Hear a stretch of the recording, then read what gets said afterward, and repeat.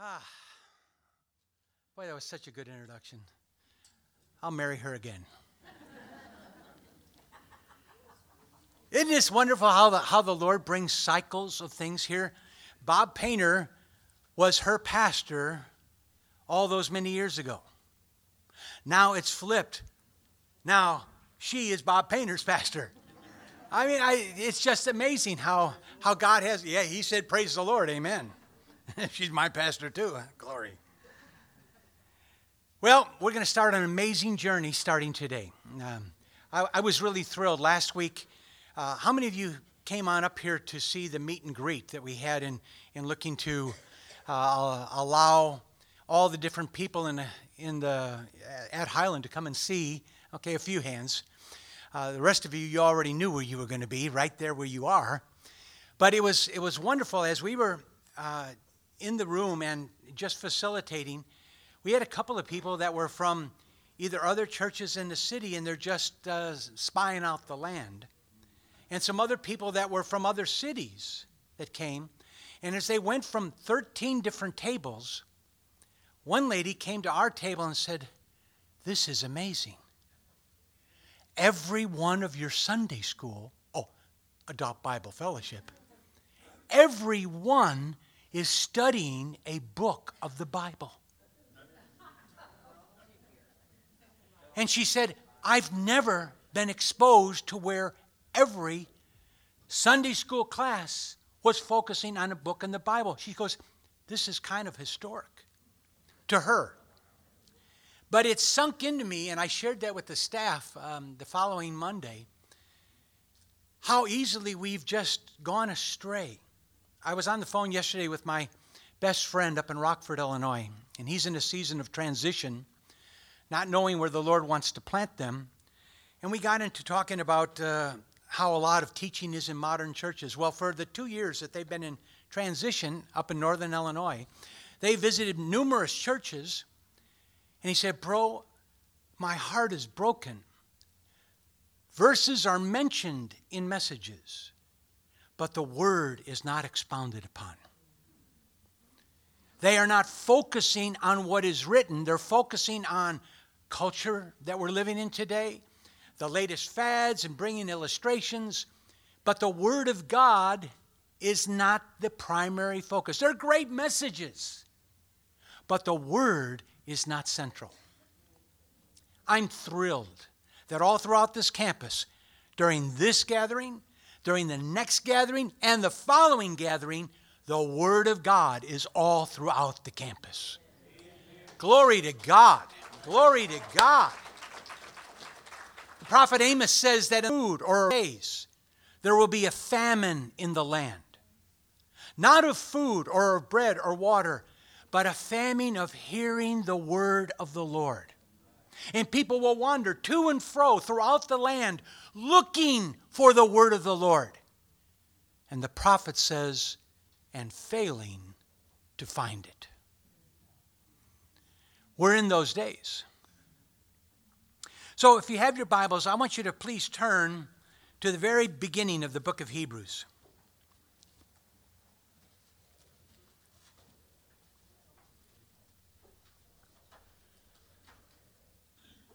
Hebrews chapter 1. And I wonder if we could do honor to the word of the Lord again. And if you're able to please stand. I want to read the first 4 verses and in honor to the word. And after I read the verses, as is my habit for the last 25 years, I blow the shofar, the ram's horn, the biblical trumpet. I do it because God blows the shofar. In fact, the last shofar that's going to be blown, the last trumpet, is when Jesus returns. So who knows? Something majestic, more than we could imagine, might happen after blowing the shofar. But I also believe it creates over God's people a window and an opportunity to hear more from heaven than from the earth.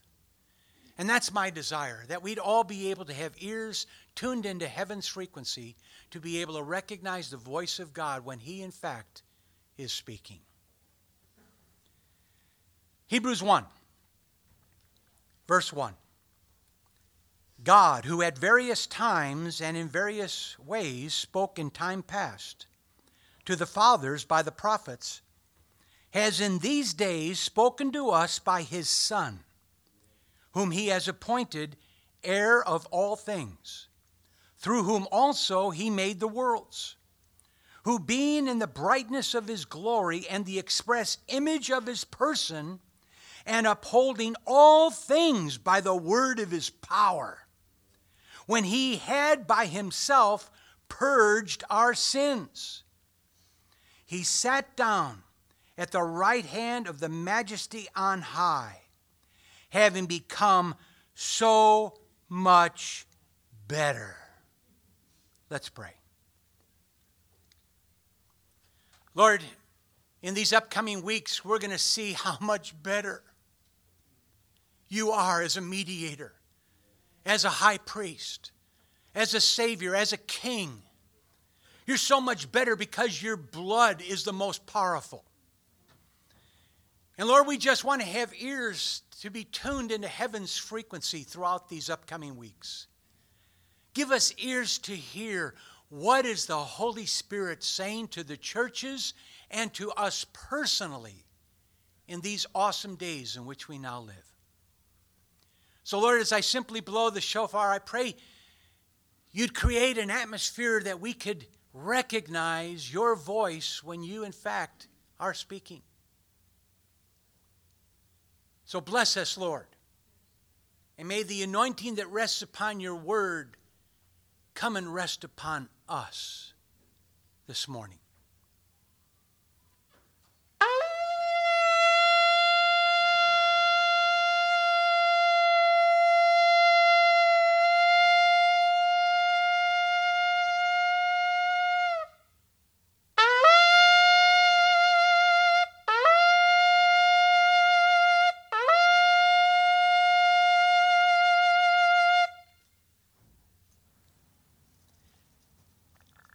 Father, we thank you for your faithfulness to, in fact, literally speak to us in your word.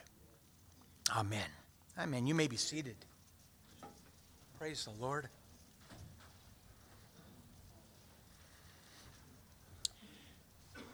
The Jewish people have had the name Hebrews for a long time, actually going all the way back to the days of Abraham.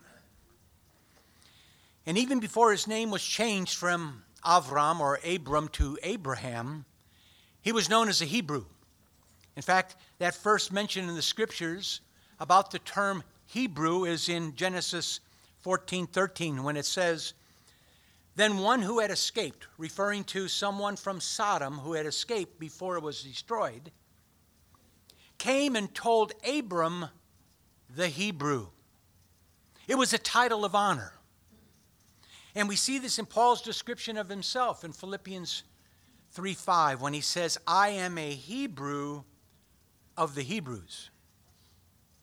So the author of this epistle is writing to Jewish believers who were respectfully called the Hebrews. Now, throughout the rest of this semester, I want to do something special, and it's going to really touch my heart, and I hope it touches the Lord's. I want us to focus on the name of our King, the name of our Savior, with the name that he was familiar in all the years he grew up with, which was his Hebrew name, not his Greek name. Isn't it amazing? The Lord grew up all of those years and nobody called him Jesus. But they all called him Yeshua. And that's what I want to use. I want to use his Hebrew name. Because for the 26 years that I lived in Israel, it was always mentioned as Yeshua, or in Arabic, Yeshua. So let's all say Yeshua together. Yeshua. Action is on the second syllable, not the first. It's not Yeshua, or it's not Yeshua. It's Yeshua. Once more. Yeshua. Yes. So we're going to be looking at Yeshua this semester. Well, who wrote this epistle? Well, the Hebrews does not actually name an author. So actually there is no certainty. But Martin Luther suggested that it was Apollos. He was convinced Apollos wrote this book. And then the great theologian Tertullian, he thought for sure it was Barnabas. And others have speculated, perhaps Priscilla or Philip or even the Apostle Paul. But the bottom line is, nobody knows for certain. And obviously, it's going to remain a mystery until we reach heaven. What about the date? Well, the date of authorship is also uncertain. And today, I'm just going to give you an introduction, a background to the book, and then we start in chapter 1 next week.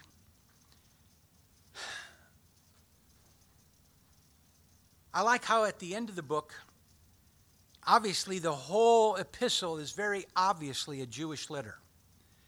And most of the theologians agree that it was written actually before the destruction of the temple and Jerusalem in 70 A.D. And that's significant, and we'll see that later on in some of the chapters. But I like it how at the end of the letter, in chapter 13, verse 24, there's an interesting phrase that says, "Everyone in Italy sends greetings." A friend of ours, David Pawson, a biblical historian from England, he believes that it was directed to the Jewish believers in the Roman Empire.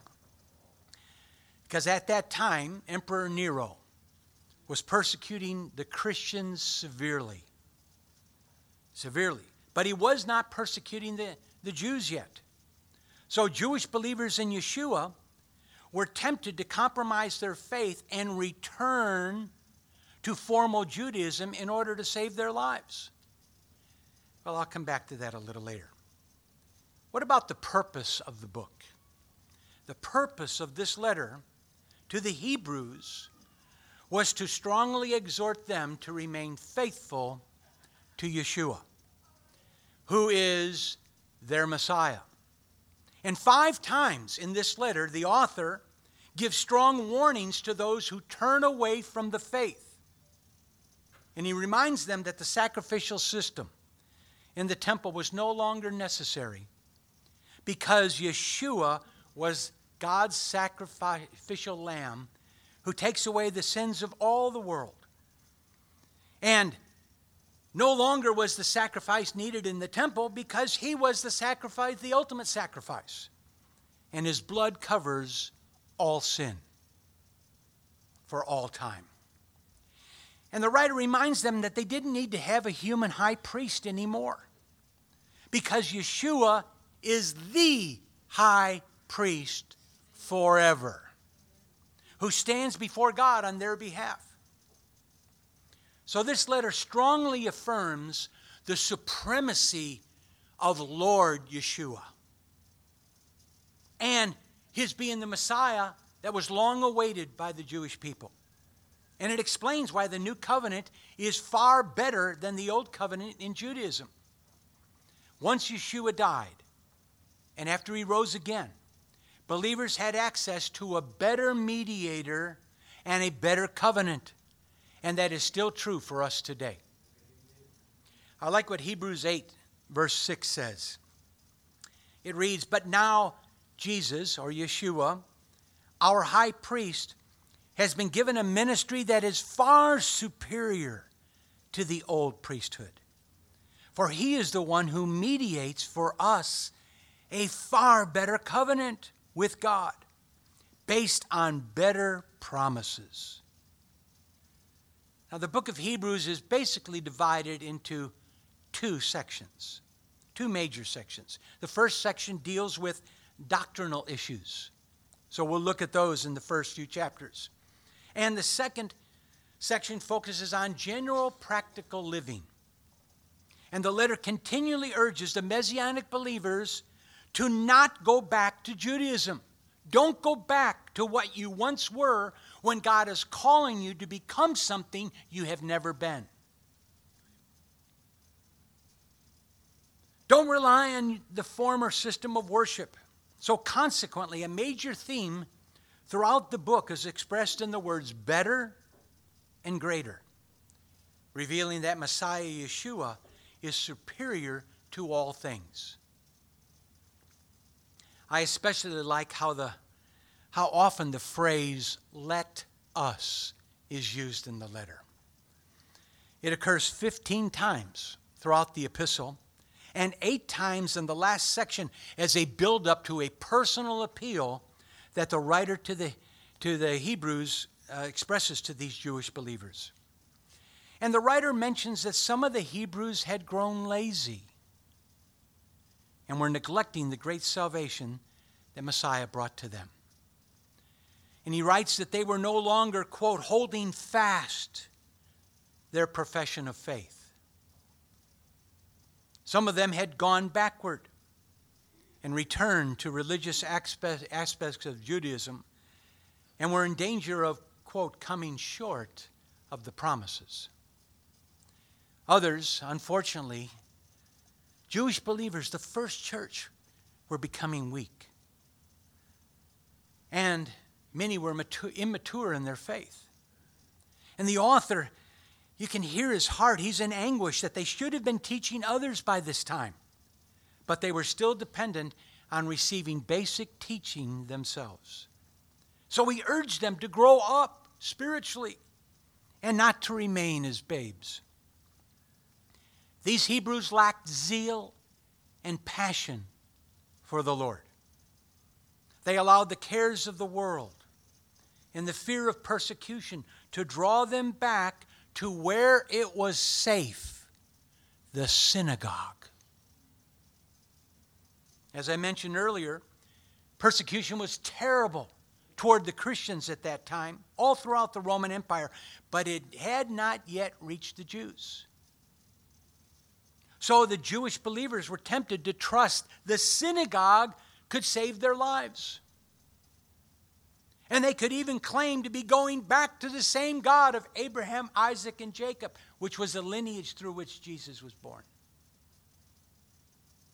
But you see, the religious leaders, this is one thing about Jewish people. There's a tendency to remember and be mindful. They knew the Jews that were following Jesus. They knew them. So they set a condition to return to be that they had to publicly deny their faith in Yeshua. So returning to Judaism would mean that they had to renounce their faith in the Messiah, Yeshua. What a dilemma for these early Jewish believers. So the letter was written primarily to the first Jewish believers and against the entire backdrop of persecution against the church. Now, the bottom line truth is that most of our brothers and sisters in the faith worldwide today, as we enjoy the luxury of sitting here and having Danish and coffee and fellowship, most believers in the faith worldwide are being persecuted in some measure for their faith in our King. So we need to pray for them. We need to be interceding for them. At the same time, standing firm in our own faith. We need to commit the Scriptures to memory while we still have and are allowed to keep Bibles. And right now, we have some freedoms left, but they're being taken away. And what happens when they're gone?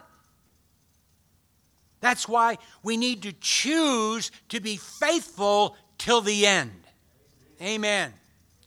Someone should write a book with that title. Faithful till the end.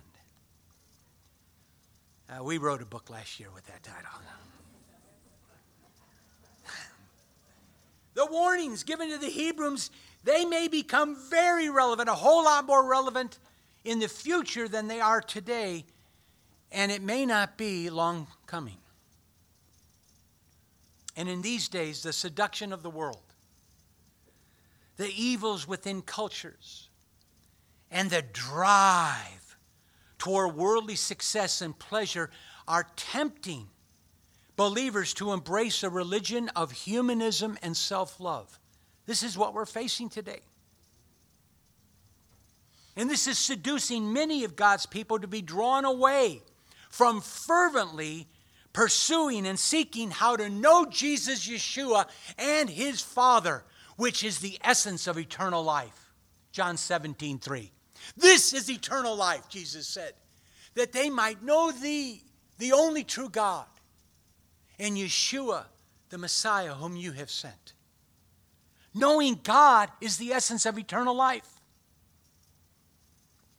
In Matthew 24:12, Yeshua said this concerning the last days. Because lawlessness will abound, the love of many will grow cold. Wow. Lawlessness is abounding today. It's abounding. In Proverbs we read, when the foundations are destroyed, what can the righteous do?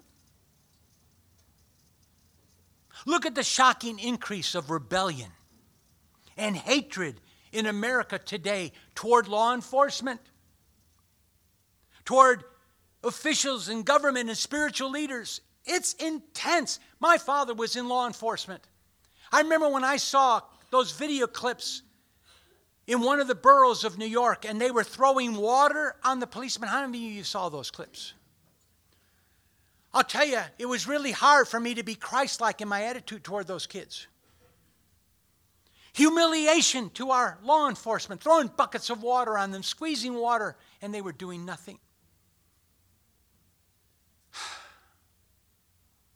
Friends, I tell you, the foundations are crumbling.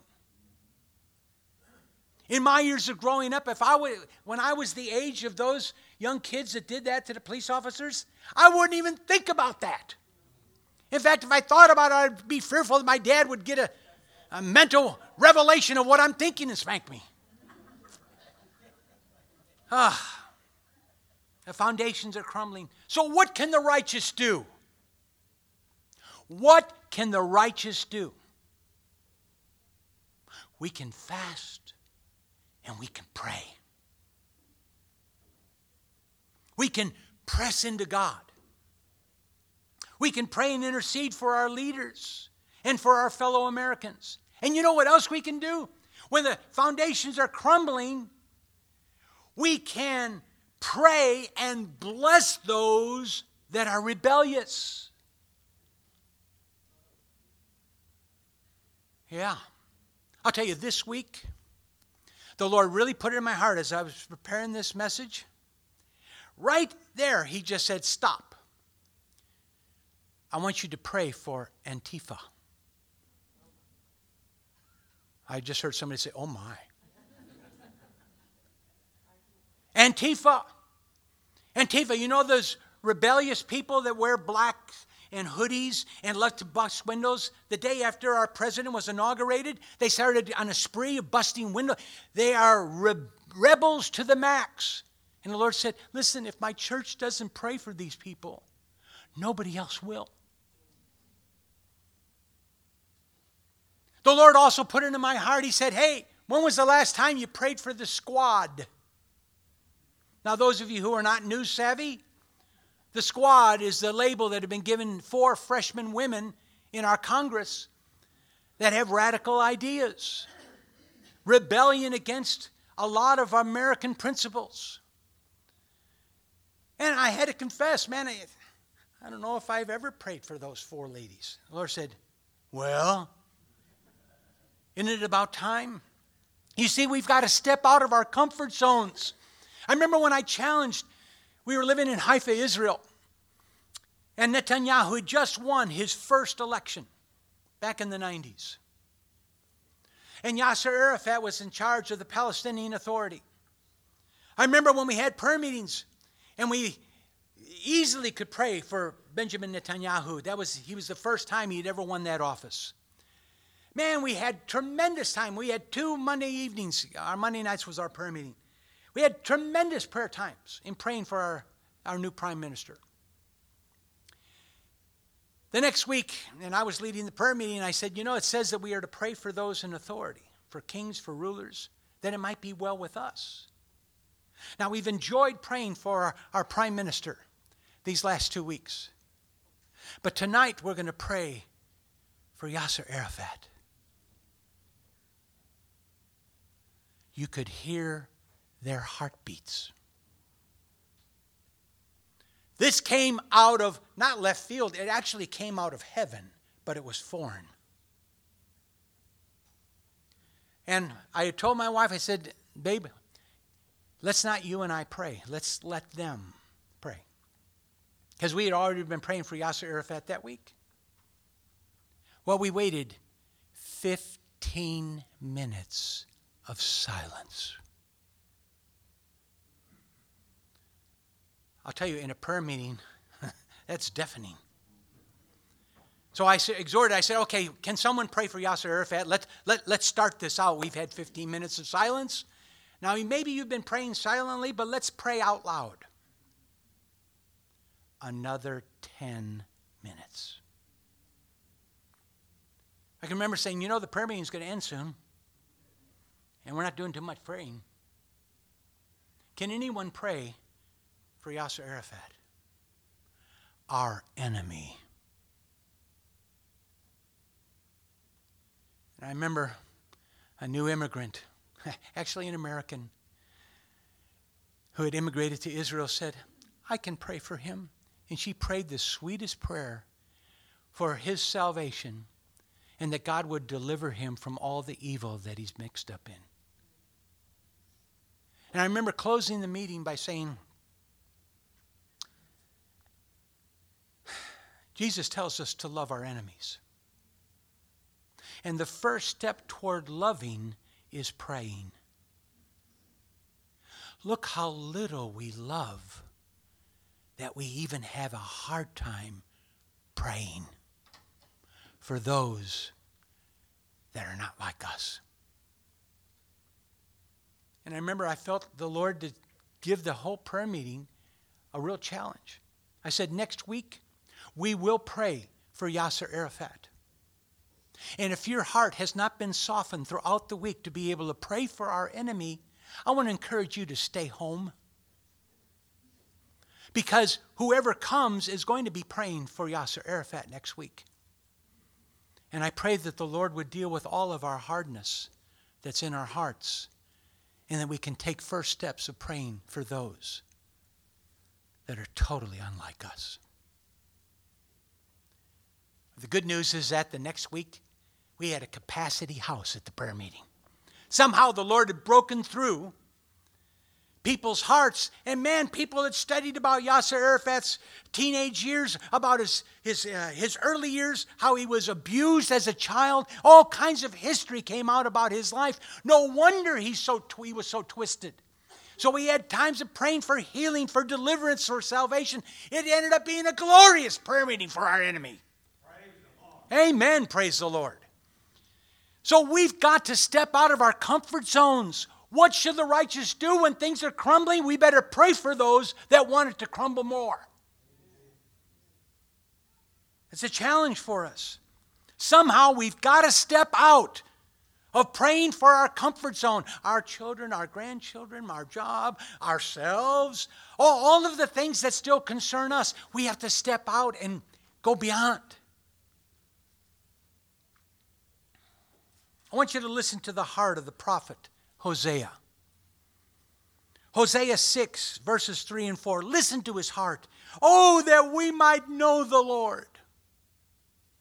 Let us press on to know him.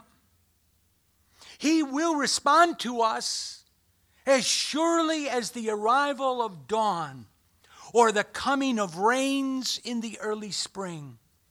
O Israel, O Judah, what should I do with you? Asks the Lord. For your love vanishes like the morning mist and disappears like dew in the sunlight. Friends, let's not allow our love, his love in us, to vanish like the morning mist or like dew when the sun starts to shine on it. Friends, I want to encourage you, let's all press in to know the Lord in this season. To know his word in this season. Now, I know we all know it to a measure. We still don't know the word like we need to know the word. And I pray that we wouldn't be faithless like ancient Israel and Judah. So let us secure ourselves in a solid relationship with the Lord that withstands rejection misunderstanding, and even persecution. The time to be prepared is before it's upon us. Let us not be babes in Christ that still need milk and discerning right from wrong. And lastly, let us be found by God as being faithful and growing in the knowledge of God, our Father, and of Yeshua, His Son. Let's pray.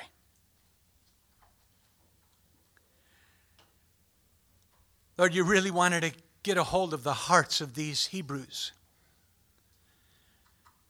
Lord, they were in trouble. You really wanted to get the hearts of not only these Hebrews, but the Gentile Laodiceans could be comparable. They weren't hot and they weren't cold. They were somewhere in between. They weren't passionate for God and they weren't ice cold, not even wanting to talk about Him. And Lord, it's too easy for us to fit in that in-between zone. A lot of these Hebrews were weak in their faith. Oh God, they yielded to the seduction of the world, the drive for worldly success and pleasure. Self-love was abounding. God Almighty, we want to put you and your word before us this day as we start this journey into Hebrews. We are determined to press on to know the Lord. To know the Lord. Let us press on to know the Lord. Lord, we hear that prophetic heart cry. Not only did Hosea cry it out in his day, Lord, the spirit of prophecy is calling it out today. Let us press on to know the Lord. He will respond to us. He will respond as surely as the arrival of the dawn and the coming of the rains. Lord, I pray our love won't vanish. It won't disappear. I pray that our love would grow. Look at how they love one another. Look at how they love the unlovable. God, I pray you'd help us to grow in the Scriptures. Lord, and I pray we'd be found faithful, each one of us, growing in the knowledge of our God. Father, in Yeshua, you are the essence of eternal life. It comes in knowing you. So, Lord, lead us in this journey in these upcoming weeks this semester, that we might know you in a greater way and love even as you loved, so that Jesus, Yeshua, might be glorified and magnified to a greater measure. Amen.